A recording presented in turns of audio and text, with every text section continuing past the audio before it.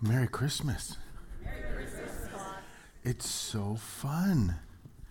We have so much going on. I just want to draw attention to, we had baby dedication. We had our first Advent reading. We're going to do communion later. Yesterday there was women's tea. Last night we did the Christmas parade in Pleasanton, which, by the way, Lisa Miller, Bill Zenekas coordinated for us, and it was absolutely amazing. We had so much fun. There's rumors that, yes, good job.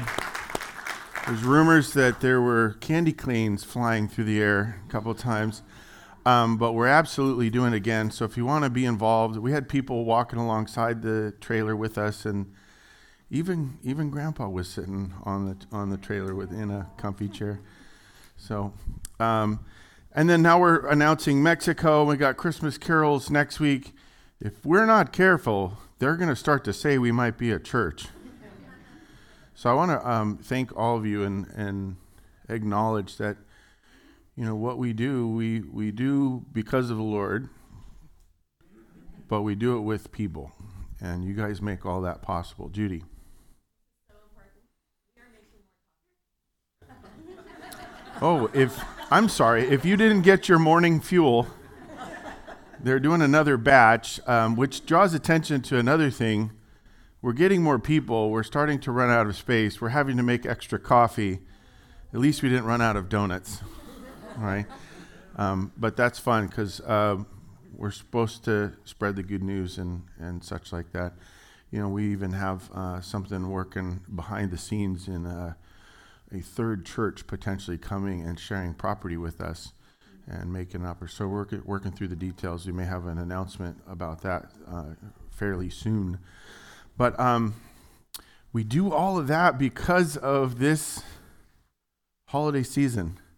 And then that holiday season, between Christmas and Easter, it really does explain everything. And it sets the tone, the rules for a whole different game than the world thinks we're playing. And I'm very excited for us to continue to do that. So, good morning. Welcome to Rock Bible Church. We are a Christ-centered, biblically based, compelling, casual community. We're compelling ourselves and others to Christ in casual ways that welcome all to worship, being a community that serves the greater community. And we've just heard so many different ways that we've been doing that. And let's keep doing that by continuing in our second part of our Christmas series, Christmas resolutions. Last week we talked about resolving the Immaculate Conception. How do we make sense of that? We've been doing all of this and are going to do all of this from this one passage, Matthew 1, 18 through 25. And we're going to be doing 4 more messages on this. I know there's only 3 more Sundays, and that's confusing for some people. That's because, and this is going to be a commercial also, on Sunday the 24th, we will have normal Sunday morning service, 10 a.m. And then at 4:30, we'll have our Christmas Eve service. They are different services, and those will be sermons 5 and 6. So you can go to both. You don't need, you have extra permission to do both on that day. So, and as we get closer, we'll probably take a vote of hands, like who thinks they're going to be here in the morning, who's going to be here in the evening, so we can kind of organized for that. But last week we talked about the virgin birth and how do we make sense of that and what do we need to resolve to be able to buy into it. This week I want to look at it from a more relational standpoint. There's Mary and there's Joseph. How do, since some would say Joseph and Mary, we don't care about the order, but how does that relationship hold together? How did this woman and this man say, yeah, we're going to do this. Yeah, we're going to follow through on this. And that's what I want us to look at this morning. Let's go ahead and read our passage, and then we're going to fly along. Verse 18, I think you're in the Luke section. There we go. Now, the birth of Jesus Christ took place in this way. When his mother Mary had been betrothed to Joseph, before they came together, she was found to be with child from the Holy Spirit.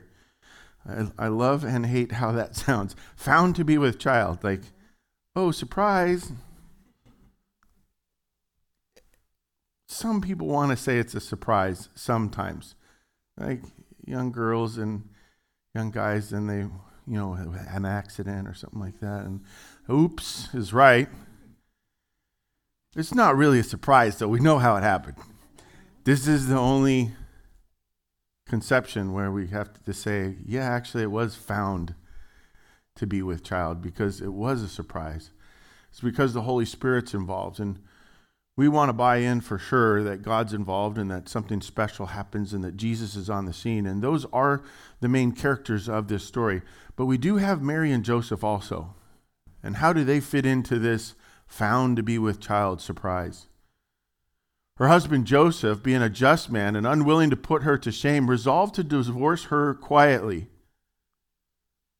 But as he considered these things, behold, an angel of the Lord appeared to him in a dream and said, Joseph, son of David, do not fear to take Mary as your wife, for that which is conceived in her is from the Holy Spirit.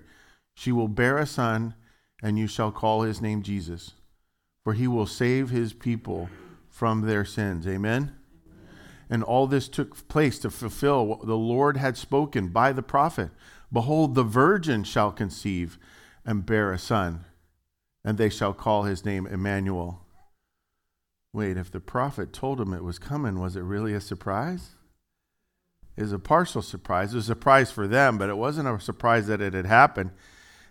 It's a little more believable that way. And Emmanuel means God with us. Verse 24, when Joseph woke from sleep, he did as the angel of the Lord commanded him. He took his wife, knew her not until she had given birth to a son, and he called his name Jesus. Well, may the Lord bless the reading of his word. Amen?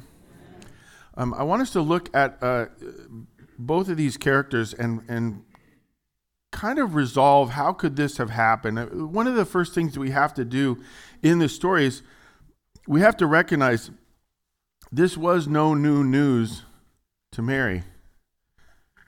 We think of it surprise or found to be with child, but Mary, we think, oh, this poor girl, how'd she handle this? There's actually more to the story. The book of Luke gives us great information about who Mary was. How do we resolve Mary buying into this, believing it, and going with it? In fact, did she believe it?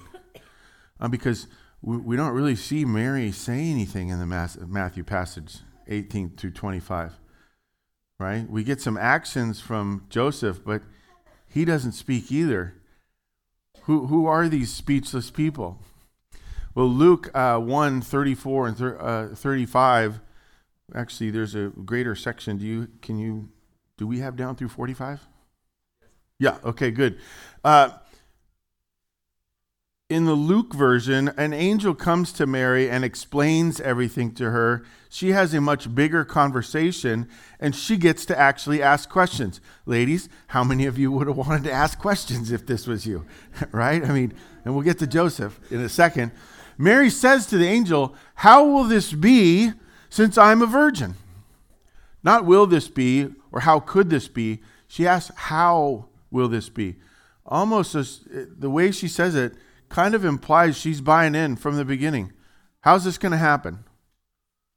Not, oh, sure, or I doubt you. The angel answered, the Holy Spirit will come upon you, and the power of the Most High will overshadow you.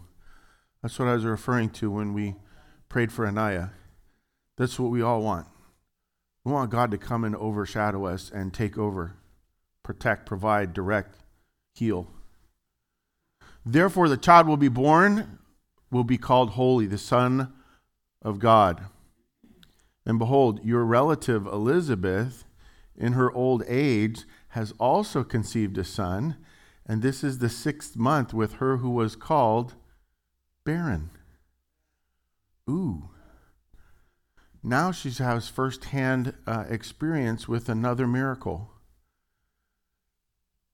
If I just have the Matthew story, I have a hard time believing that Mary would buy into this. When I get the Luke story with it, and I realize she's seeing God work in other ways long before she has to step into her own miracle. She's seeing her cousin Liz. For nothing will be impossible with God. She had to decide if she believed that. Uh-oh, what's the pastor going to say now? She had to believe that nothing would be impossible with God. What do we have to do? We have to believe that too. We have to believe that things can go well, that he does want best for us, that he does have instructions, that if you follow them, that they work. And how much are we willing to resolve the things that God gives us? That's what this exercise is really about. Mary said, "Behold, I am a servant of the Lord." What's implied there? What's she saying? I'm in. I'm a servant of the Lord. That's strong language. Who's the master now? Not her. She's saying, God, take over. Right? Let it be to me according to your word. That's some great submission right there. And the angel departed from her. In those days, Mary arose and went with haste into the hill country to the town of Judah, and she entered the house of Zechariah and Elizabeth. Why did she go there? She heard a story from the angel. She's going to check, right? Can we confirm or deny, right? Next slide. And greeted Elizabeth. And when Elizabeth heard the greeting of Mary, the baby leaped in her, and Elizabeth was filled with the Holy Spirit, and she exclaimed with a loud cry, "Blessed are you among women, and blessed is the fruit of your womb. And why is this granted to me, that the mother of my Lord should come to me? For behold, when the sound of your greeting came to my ears, the baby in my womb leapt for joy." Ooh. Is an unborn child alive? Is it a life? We got verses for this. And she says, and blessed is she who, what? Believed. That there would be a fulfillment of what was spoken to her from the Lord. And may the Lord bless the reading of this passage as well. I want you to see that the way we resolve Mary is we take Elizabeth's testimony. Mary shows it in such a way that someone else looks at her and says, she believes. I can see it in her. I can feel it. I can sense it. I hear it in her voice, in the way she talks to me. I mean, let's take the most basic of information, right? Why'd she leave her house and travel over to Zacharias? She's trying to confirm, right? If she didn't think it happened, she'd have stayed home and thought, how do I deal with this pregnancy, right? But she's off traveling in her first trimester. At least it wasn't the sixth or third trimester, but sixth trimester, that's a long labor. No worries, she will travel in her third trimester. That's coming up later in the story. Yeah, I'm just going to start making stuff up. Miracles become believable when we find ways for them to make sense. And the only way that we can make sense of them is the way that Mary made sense of it herself. And remember this, she had way more at stake in believing this story than we have today in believing her story. She decided to believe it for herself. And then she was obedient. She had faith. And that's why she could say, this is pretty awesome. You know what follows these passages? There's a song. Mary writes a song. Anybody remember the name of it? The Magnificat, yeah. Where she busts into poetry and rhyme. of how happy she is that it is happening, that she has bought in. Best way for us to buy into this story is recognize that the person who was most at stake in the story bought into it. That helps me. Because, boy, I look at Mary and I have doubts. But then if I look at it, how Mary looks at it, was there any doubt? No. She's asking for game plan rather than proof. It's wonderful. So we can resolve Mary that way. Let's figure out, how do we resolve Joseph? Joseph, verse 20, there's a little thing, and we've skipped over it 2 weeks in a row, and I spent no time on it, right? It says, Joseph was from the house of David. If we were in that, what was that, Game of Thrones, he would be House David, right? What does that mean, House David? Shouldn't it be Joseph was son of God, or he was Jewish or Hebrew, or shouldn't it say that? Instead, they reference one king, David. What's going on there? Joseph was from House David. House David is actually what happens prior. See verse 18, that's where we started today. You know what happens of verses 1 through 17? And so begat. So it's, you don't remember those that we never read? This one we should actually read, because it goes through this lineage where it takes 14 generations from Adam down to Abraham. Abraham, 14 generations to the exile, and then from the exile, 14 generations to Jesus, right? We get to Jesus. And what's that line? From the beginning, we're going all the way down through David to say he's from one tribe. Remember there were 12 tribes? Do you remember this story? There was 12 tribes because there were 12 little boys, right? How many of those 12 little boys were good? This gives me great joy in my lack of parenting skills and how I've messed things up, because even Jacob, who became Israel, he had trouble with his 12 boys. Maybe 2 of them were good, right? That's not a very good ratio. But who was the oldest?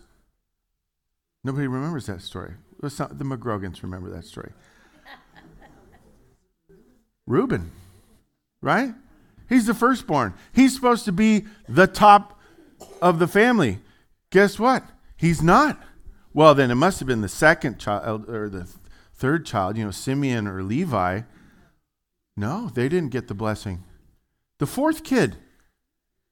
Dad said, okay, you're actually a good kid. You're going to be the top tribe. What was his name? Judah. And God has orchestrated ever since then, the kingly line came through that one tribe, Judah. And the prophecies, one of them we just read, said you're going to have an ultimate king, an ultimate priest, an ultimate prophet. He's going to come from the line of Judah, and he's going to save the people from their sins. When Joseph heard this story, there's one part that he knew and understood and believed and had no problem with. He's from the tribe of Judah. I know what's supposed to happen, he would say. Eventually, this is going to happen. I know the prophecies. I know which tribe it's supposed to come from. The only problem is you're doing it to me. Now, if you get stuck in a difficult situation, that's one thing. If you know God has a plan and has talked about that plan and he works out his plans and they are for good, all of a sudden the difficult becomes just a little bit of pain, a little bit of cost, right? I love the quote, and I forget where it's from. Pain is just fear leaving the body. We're just going to get through it. How do you get through it? When you believe that there's a God with a plan who communicates that plan, and then he orchestrates that plan. And at the end of the plan, he saw all that he had made, and he said that it was very good. I don't think Joseph was surprised. I've read this story and heard this story from the time I was a little kid, right? Kindergarten, and family stopped going to church, and I'm telling my parents, hey, how come we're not going to church? I didn't even know it was church. Hey, where's that place we used to go every weekend and they had toys? Can we go back there? That's how I asked to go back to church. From way back then, I've been hearing this story, and every time I hear this story, a light comes on in me.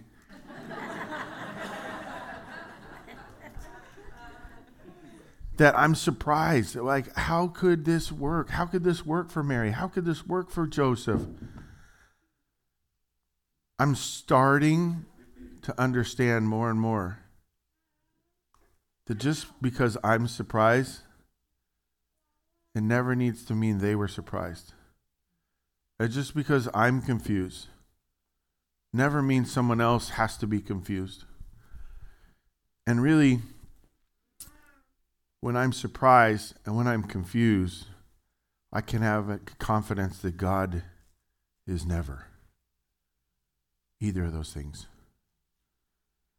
In fact, I think he was up in heaven. You've seen Pinocchio working the strings with the puppets. I think God's up in heaven. Oh, watch this. I'm going to do this to Mary and Joseph. Oh, this is fun. Hey, come check it out. He knew exactly what was going on, and he was making it happen. I love that. And he makes it happen even when the boys misbehave. Right? Even those boys that were misbehaving, they got a tribe, and they got to do things. They got to be part of things. And you can too. And what if you got beyond the surprise in your life of what God does or is doing or asks of you, requires of you, and you say, I'm going to stop crying about it. And I'm just going to go with it. Kids should be in church, amen? Amen? All right. Usually I don't even hear them because I'm so one-track mind. Joseph was from the house of David. He was a Judah tribeman. And he knew what was supposed to happen. We love that. It's why we get this story. This is the beginning of Matthew chapter 1. You know where we are? There's a little intro page right here with background information. If you have a study Bible, which you all should, okay, and yes, your pastor just should on you, okay, get yourself a study Bible rather than the cheap version. But right there, this is where it starts. And what's this? This is the beginning of the story. You need to know where God's been, where these people came from. Why? Because it gives context. And we love context. This context and the story helps us to understand number 3. Their faith let them experience what took place. I was having a little fun the last few weeks reading through this passage regularly, and that little phrase, this all happened to fulfill what took place. Is their faith, them believing, them jumping in, them going to see Elizabeth, them listening to the angel, and what does it say? Joseph woke up and said, "Oh, okay, that's what I'm doing." He obeys. It's that faith and the follow through of that faith that gave them a different experience. You realize the bragging rights they get to have now? They're up in heaven, and people are walking through heaven. Hey, there's Mary and Joseph. They were the ones. Right? They get to have that experience. What experience do you get to have? What could faith and belief and action based in faith and belief, what could that do for you? If you avoided some of the things God says to avoid, how about you avoid all the things he says to avoid? Right? If you tried some of the things that he wants you to try, how about you try all the things that he wants you to try? What would happen to you? Joseph and Mary figured it out. Do you know what's going to happen like before you have a kid? I'm so wrapped up in Anaya this morning. I'm so excited, right? But before you have a kid, what What do you know? You might want a kid. That's about the most you know, right? Hey, I might want to have a kid, or oops, I'm having a kid, right? As somebody said in the third row, which was very great. Oops, right? Then why do it? Famous last words, right? Hold my drink while I try this, right? We're going to try it because we want to see what happens. What if you did that with God? Because he tells the best stories that actually work. And here's the thing. It's an equation. It's an equation. I did a lot of math as a kid.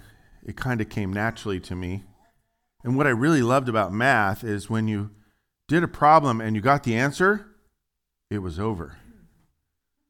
There's no discussion questions. You don't have to look for themes or background. No. There's a number, 5.7. That's the answer. Sweet, off to recess, right? I love that it made sense and there's an answer. We absolutely love the artistic part of life, and yes, we do affirm that God works in artistic ways. Namely, that every single one of you looks different than every single other one of you. Do we appreciate that God's an equation as much as he is an artist? He has certain things he says, this is the way it works. You pursue this, it will take you down the road to destruction. You pursue this, it will twist you. You pursue that, it will give you an appetite for something. If you do this, it will heal you. If you do this, it'll be a blessing. If you do this, you'll be closer with me. If you do this, it will grow your faith. And then you get to a place where you start experiencing God on a level different from those around you. Scott, are you saying that God is not fair? Yeah, it's one of my favorite parts about him. I've been blessed way beyond many of you. Praise God. I'm sorry for you and not sorry. Right? Let's be honest. Right? These two should be a little bit more happy than you right now. I mean, look at this beauty. You should see her. She's smiling right now. She's so happy. She's agreeing with the pastor. She's clapping already. I love this. How could you get an advantage? You know, there's people in the Bible that pray to the Lord, God, give me an extra measure of blessing. Did they get it? Yeah. Why? Because they tried. I've coached way too much soccer. Who do I sub out? Sub ref. Hey, Johnny, get off the field. Why? They didn't try. You stop trying.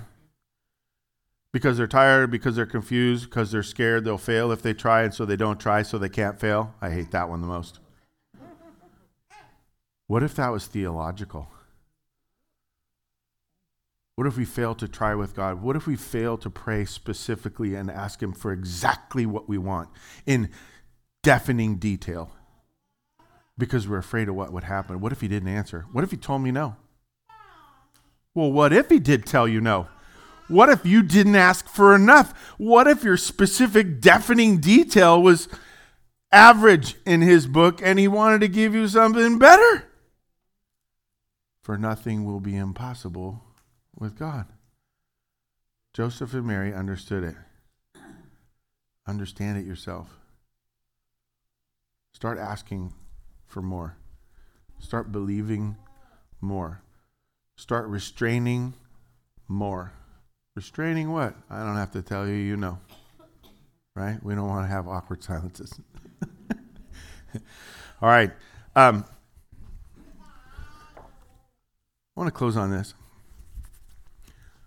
Merry Christmas. Merry Christmas. Have you started Merry Christmasing people? Yes. My favorite is when you're in a store and they probably have a policy for their employees. Happy holidays and a Merry Christmas to you. Hey, once Thanksgiving's over, it's free game, right? And if you're in Costco, you can start in August because once they get the stuff out, you can start saying Merry Christmas. This is the story, folks. This is a story that we need to share and we need to draw attention to. Do the lights and the ribbons and the Christmas gifts and do it to the nines. And if somebody says, oh, it's so materialistic, say, have you met my God? He made all material. What are you talking about? And Merry Christmas to you, right? Have some fun with it because we have a God of the Immaculate Conception and we have a God of a Mary and Joseph who should have been surprised, scared out of their mind and doubted with every core of their being. And they said, no, I'm fully in. Thank you. I'll have another. Amen? Amen. Let's pray. Lord, thank you for Anaya, Lord. You just keep thinking about what a blessing that you are to us in so many ways. For this family with her, but for all of us, you give us experiences, you give us talents and opportunities, you give us people and relationship. And may we be like Mary and Joseph and remember your acts in the past, your faithfulness. May it give us confidence for the present and hope for the future. Lord, today our reading was about hope, our Advent reading. We acknowledge that you gave Mary and Joseph enough, that you instilled hope in them.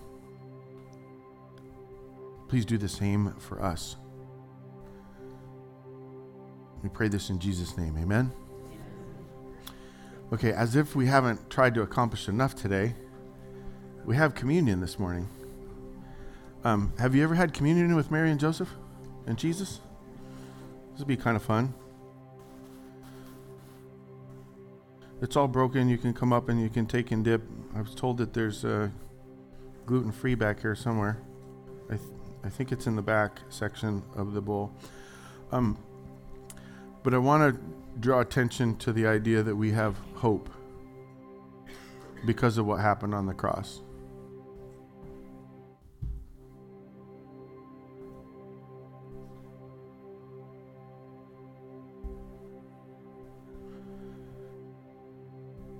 And we have miracles, and we have ways in which God moves and makes room for everybody.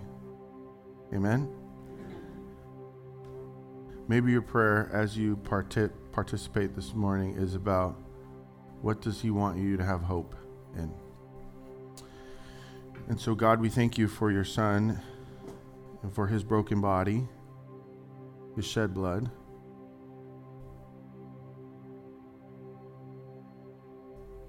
We thank you for the bread and the wine and what it represents. That sacrifice who proves who you are, what's important to you, how we matter to you. May all of those be things that build in us hope for the miracles we get to experience, the greatest of which is you. And so we do this in honor of you and your Son. We pray this in his name. Amen.